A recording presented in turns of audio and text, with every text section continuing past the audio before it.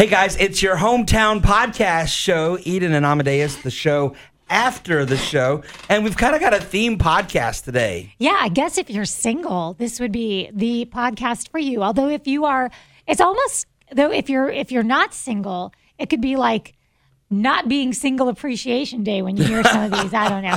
But although I think a lot of people could benefit from this one, we talked about this today on the radio, how to be the most attractive person in the room.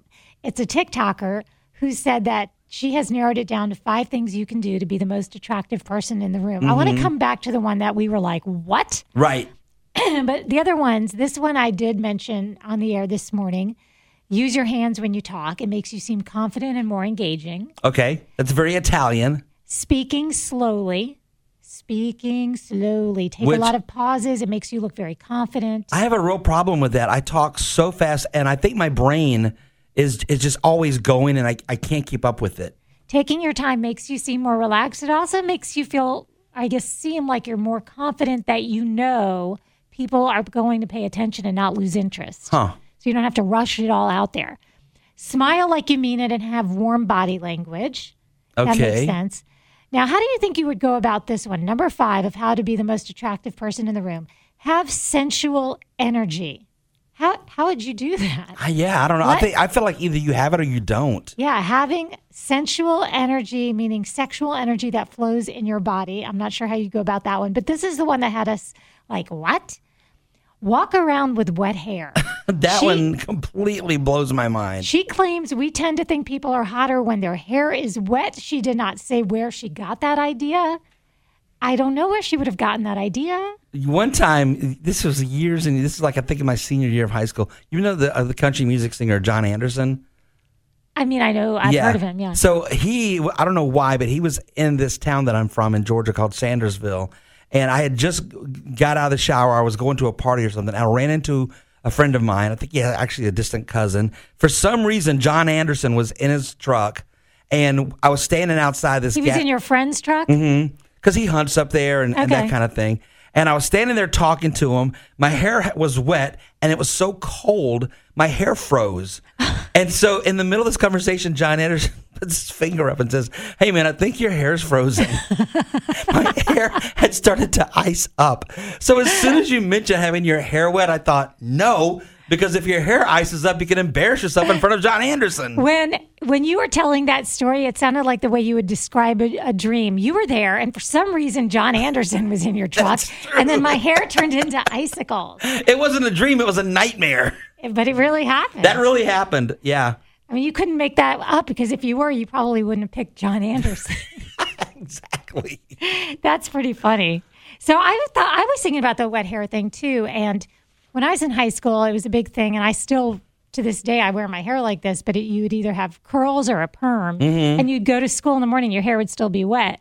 It was almost a flex to be like, I don't have to do anything to my hair, it's still wet. And then as it dries, it just kind of like sets in this great position. Yeah, exactly. Well, another thing that we didn't get to this morning, and this is kind of gross and creepy to me, men more and more are using LinkedIn to flirt with women and to make advances on them.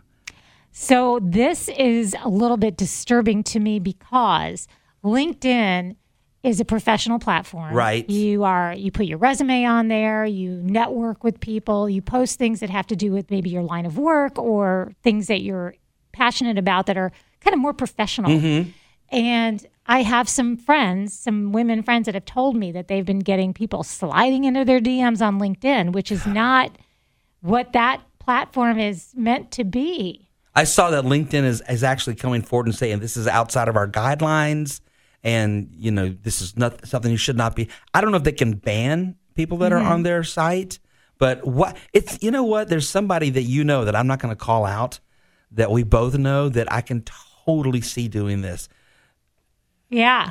I'll have to tell you in the show after the show. The show that happens after the show after the show. We call it the show after the show after show. Because when I tell you, you're going to be like, yes, this guy would totally do that. But don't tell me right away. I have to think about it. In the meantime, your job is, you listening right now, is to think of who you know that would do such a thing. Yeah, exactly.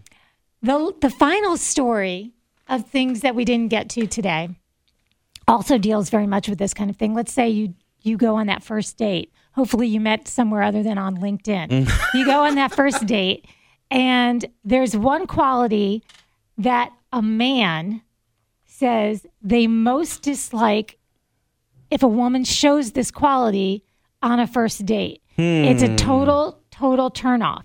And I can see why, but I also believe I would feel the same way about a man exhibiting this same feature, even more so, perhaps. It's not something as simple as smoking, is it? No, it's not. Okay. It's not that simple. It's anger. If a woman expresses anger, whether she's avidly telling a story about something and she shows how, and you could see her visibly getting angry about it. But again, I want to flip that and say, definitely, I would feel that way about a man. Like on a first date is no time to really show your absolutely anger. So if they're willing to show you that they can't hide and tramp down their anger on a first date, they probably can't in almost any situation. That is definitely not the tramp I want to see on a first date. There's a completely different I think tramp. I meant stamp it down. Stamp it down.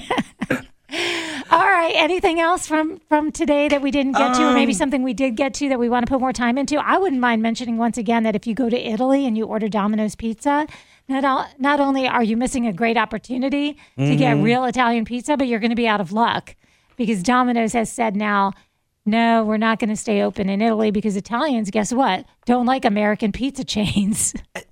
This is going to be a little outside of the world of that. Wasn't pizza invented in New York?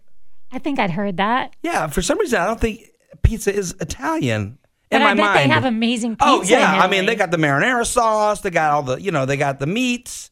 They got, don't know. I mean, it is so Italian, but for some reason in my mind, I feel like it's not an Italian thing. I got to do some research on that. And we should research on ways that you can hit us up and tell us what you think. Maybe I'm going to be posting the link to this particular episode on some social media sites. Maybe you can comment. In the meantime, we will talk to you tomorrow on the radio like we do every single morning on 99.9 Gator Country. Post this on LinkedIn and see if you get any dates. Some seedy guy. All right, we'll talk to you tomorrow.